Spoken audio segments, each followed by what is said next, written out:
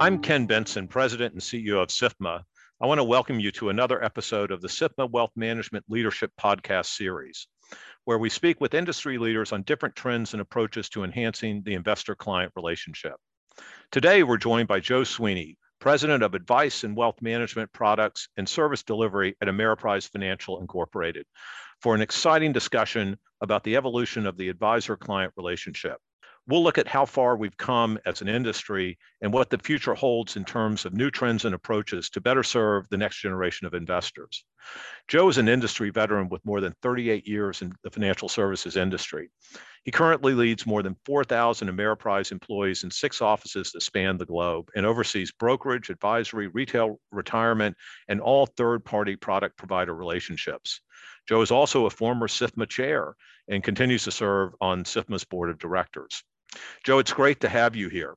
You know as well as I do that the financial services industry is ever evolving as we work to adapt new technologies, appeal to a more diverse client base, or attract new talent, all with the goal of finding better ways to serve clients and help them prepare financially for the future. Before we get to current trends, let's look at where we began. You started your career in 1983. Can you give us a snapshot of what the industry and the advisor-client relationship was like when you were just starting out, and what was different and what's remained the same? Well, Ken, thank you. It's nice to be here with you today, and quite frankly, it's shocking that it's been 38 baseball seasons since I started working at American Express. And, you know, the economy in 1983 was coming out of the 1980-82 recession, triggered by tight monetary policy to fight the mounting inflation.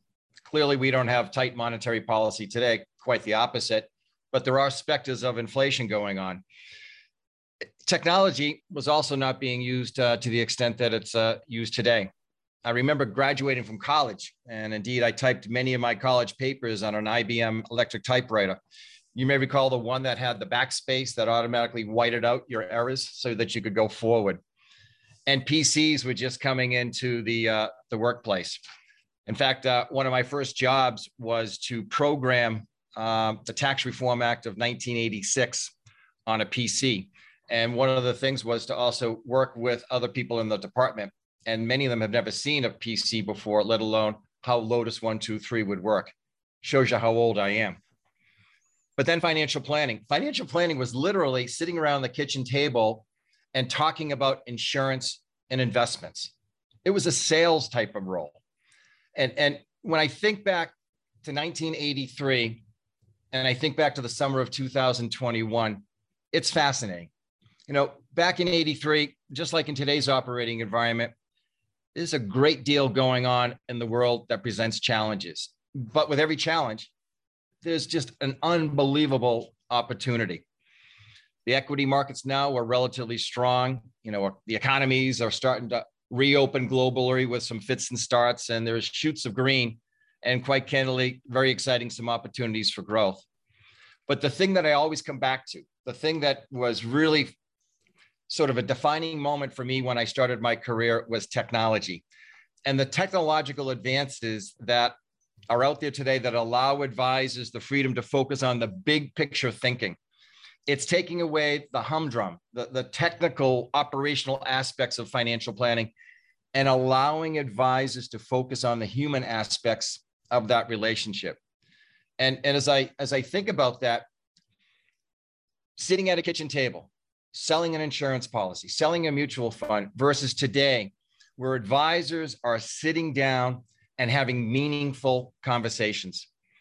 I was speaking to an advisor several years ago, and he said something to me that resonated, and I've kept it in my mind. He said, a good financial advisor is an individual with the mind of a capitalist, but the heart of a socialist.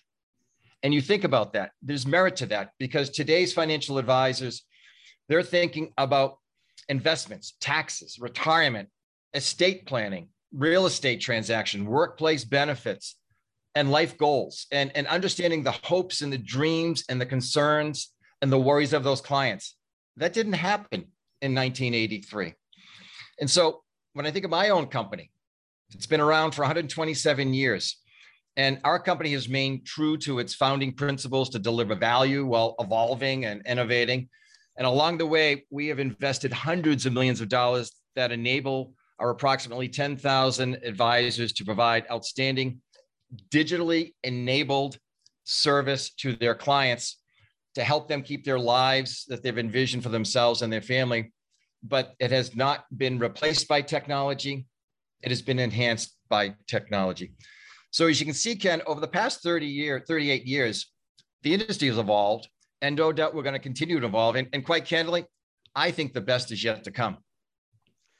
Yeah, that's a tremendous walk through history in a short period. I got to tell you, I mean, I my first job out of college, and then I was still in graduate school, that I spent a lot of time typing memorandums on IBM Selectrics. I loved the Selectric, but there were about 5 of us in a really small room on Capitol Hill that were doing it. And you felt like you were in the Hoover testing factory when everybody was typing. And you had one guy who knew how to operate the Wang, where you did your form letters and everything else. But to your point on technology, I mean, it's so important.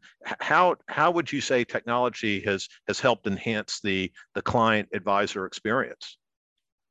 Well, we all know the pandemic has accelerated the use of technology among firms, advisors, and clients, and more importantly, how people want to work. One of the things that stuck out in my mind was being at home and seeing the UPS truck coming almost virtually every single day, delivering what my wife, Kathy, had just ordered the night before. That was technology put into action on a real-time basis. And it's those innovative technologies that, quite frankly, are making it easier for clients to stay informed about their investments, their goals, and reshaping their relationship with their advisor. As you and I reflected about the IBM typewriter, you may also recall telexes. And I remember learning how to write telexes. And today, people learn how to, my kids are always teaching me how to text. But you think about that high performing technology is essential, and it's going to continue to be essential to meet the client's needs and drive growth and efficiencies in an advisor's practice. I'm very proud of my company using technology. We were able to pivot almost instantaneously in March of last year, because we have done all of our business continuity planning. We did our tabletop exercises. We participated, obviously, in Quantum Dawn, and learned a lot of good things from the industry.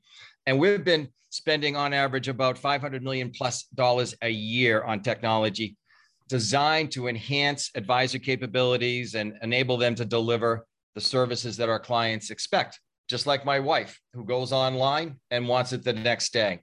And I think we've also learned about the importance of being able to work virtually.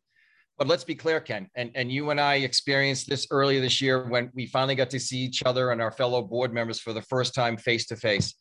Nothing will change the deep relationships, that good old-fashioned handshake that can be created when you're sitting across the table from a client, a colleague, or a friend, and doing that in person.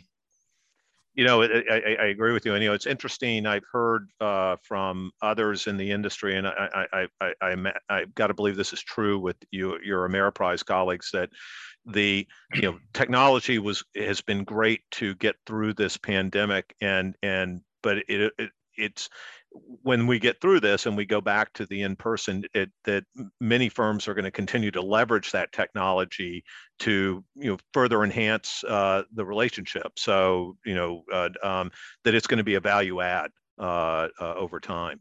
Oh, absolutely. Yeah. But I do want to get to the handshake, because analogy. I mean, really getting down to, why should an investor work with a financial advisor instead of using one of the alternatives, and what are the benefits that for clients when they are working with an advisor? It's interesting. I'm somewhat, it wasn't the sandwich generation. The last of my parents passed away earlier this year, but it was fascinating to sort of be the sandwich generation, to see what my parents were experiencing.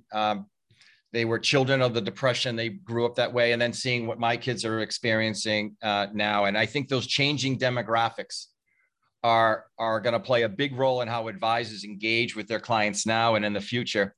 And more importantly, what type of advice they're able to offer in key life stages. As we've seen, there's been a race to the bottom on fee compression. And we saw that with robo-advisors. I think, however, one of the things that won't change will be the value of advice from a human advisor. That can't be replaced.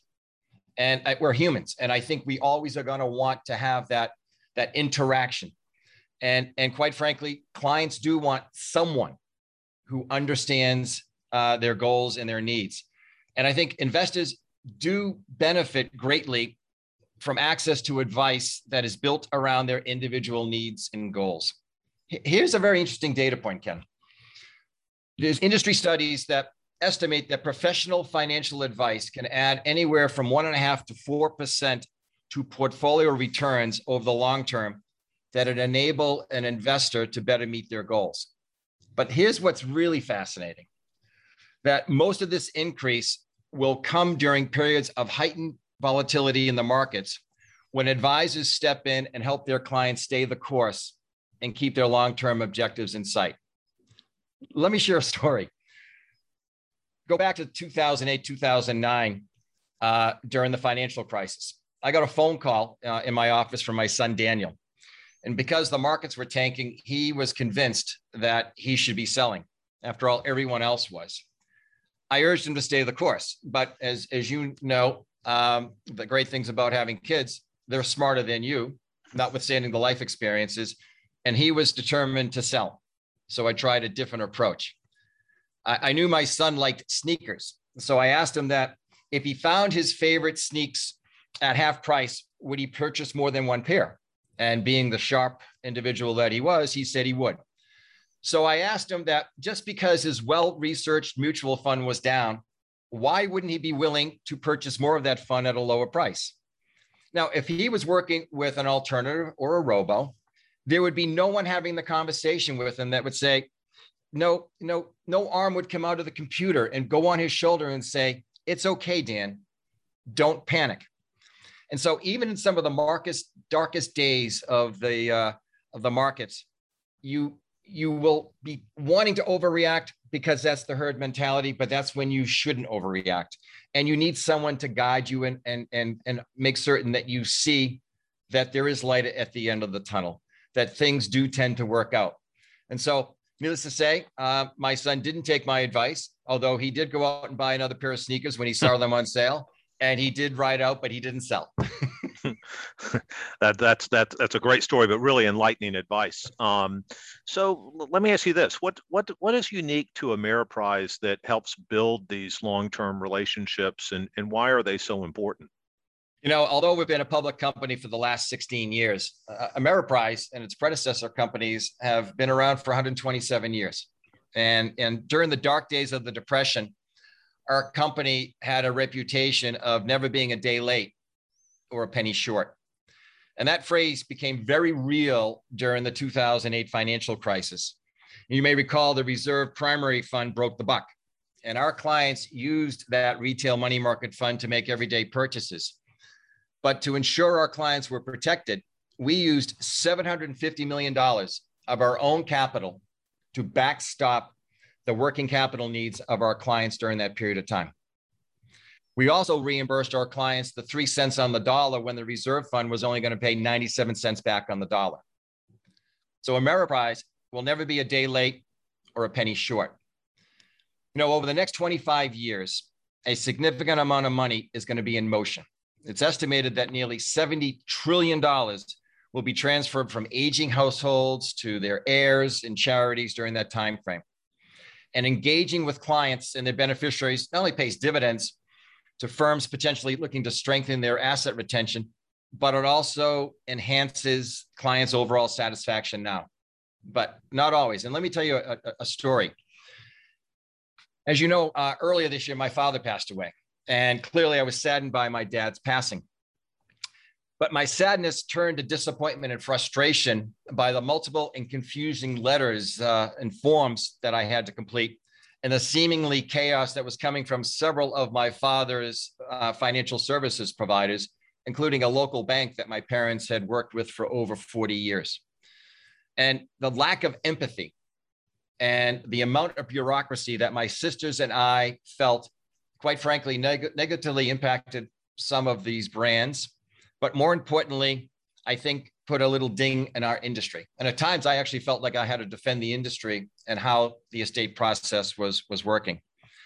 But without the calming hand of my father's financial advisor, I think, quite frankly, Ken, it would have been even more difficult to navigate. I'm glad that over the past few years, my firm actually took the lead and got aggressive in focusing on the estate settlement process. And now, having gone through that process in my dad's estate, and I might add, still going through, I'm happy that we've committed to make the estate process easier for our clients, and we will continue to do so. A dedicated high-touch support model can make all the difference in supporting people during, quite frankly, a very difficult and emotional time. But when I think about our industry, I'm optimistic because our industry is so integral to many parts of our clients' lives that when we go through these experiences, like losing a loved one or having another catastrophic event happen in one's life, we take a step back and say, what can we do to improve and make a more meaningful difference in our clients' lives? Yeah, I couldn't agree more. Having been through that with my parents' estate, and fortunately, they had planned very well and had a good advice in that. And you're right, it's a complicated period. No matter, how much you as a child plan for it and know what's going to come, it's still extremely complicated. And so that type of advice is just, you almost can't say enough about it. As so necessary. As you bring in new advisors and clients, what are some of the trends you're noticing, and what would you say to the younger and newer investors to encourage them to work with an advisor? Let me begin with some trends. It gets back to the beginning part of our conversation. Obviously, the world is driven by technology today, and one of the interesting things about being driven by technology, we're now awash in data. We have to take all that data, though, and translate it into useful information. How we relate to one another has changed. Past 18 months, 500 plus days, we spoke to people through a flat screen.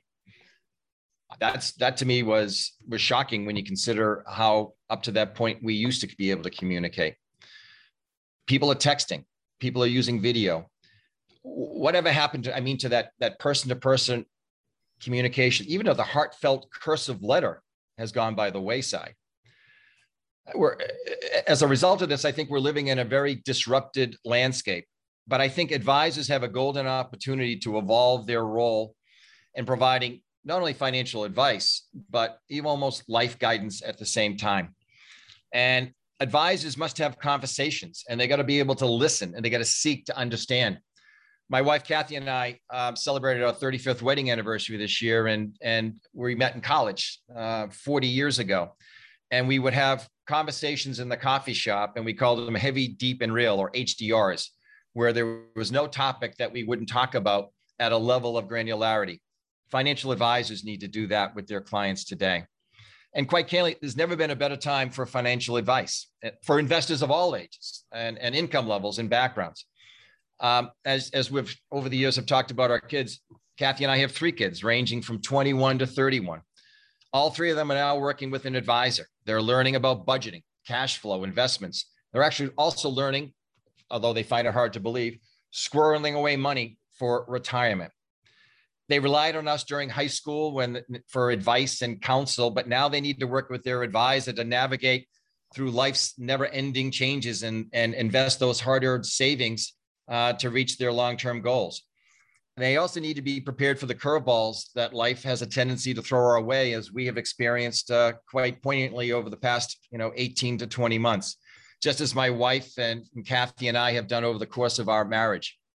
And then for new advisors, can I have these suggestions? Best interest is key. Always act in your client's best interest. Get a professional accreditation. This is your craft. Make it your craft and separate yourself from others along the way. Develop capabilities that enable outreach, consultation, and a sales approach that is done in a compliant way. That is absolutely critical. And be flexible so that you can meet the evolving needs of current and future generations. as you and I have managed to do, and others, embrace technology. Technology is going to continue to influence our lives. The cloud and artificial intelligence, it's here today, and we should embrace it and use it. And finally, I'd say this: the pandemic has had a lasting impact on the world and the client-advisor relationship, and indeed all relationships. I don't know about you, but when I've taken some long walks with our dog Bella, I've had moments of introspection. I know several of my colleagues and several of our advisors, they've stopped to think about what's really mattering to them and impacting the way that they want to spend their time. They want work-life balance. They want more time with their families and the people who matter. And they truly want and expect to work with an advisor who understands their goals. But the other thing is this, and this is much different than 1983 and an insurance policy and a mutual fund. Clients today and advisors need to be prepared to offer investments to align with their values. We're seeing money flow into ESG and sustainable investment products, and I suspect that's going to continue, and if not, even ramp up even more. And finally, clients and advisors need to understand that clients want to be well served by advisors and their teams. It'll be important for the advisor of today and tomorrow to create those cross-generational service teams with a diverse perspective that reflects the fabric of our country, as well as the backgrounds, so that they can properly serve the next generation of clients, as well as the generations to come.